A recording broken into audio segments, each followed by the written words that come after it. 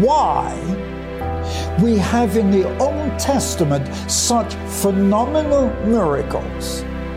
Not just with the woman, the raising of her son, because as I've said, Jesus did that with the 12-year-old girl in the New Testament.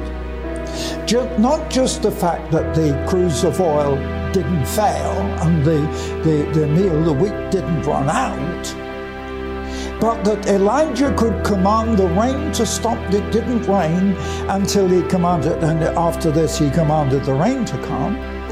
And how that Elijah could call down fire from heaven so powerfully, so dramatically.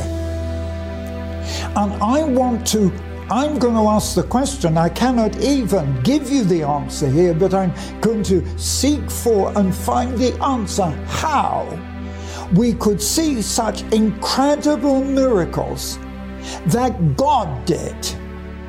Now, Elijah didn't do it. Elijah didn't do it. Moses didn't do it. This is God's hand, God's power.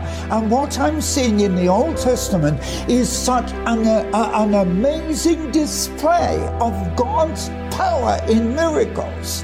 And the more I compare the Old Testament and the New, I'm fascinated because I find, yes, every day, I'm going to say every day, but ordinary so-called miracles in the Old Testament, like the raising of the widow's son.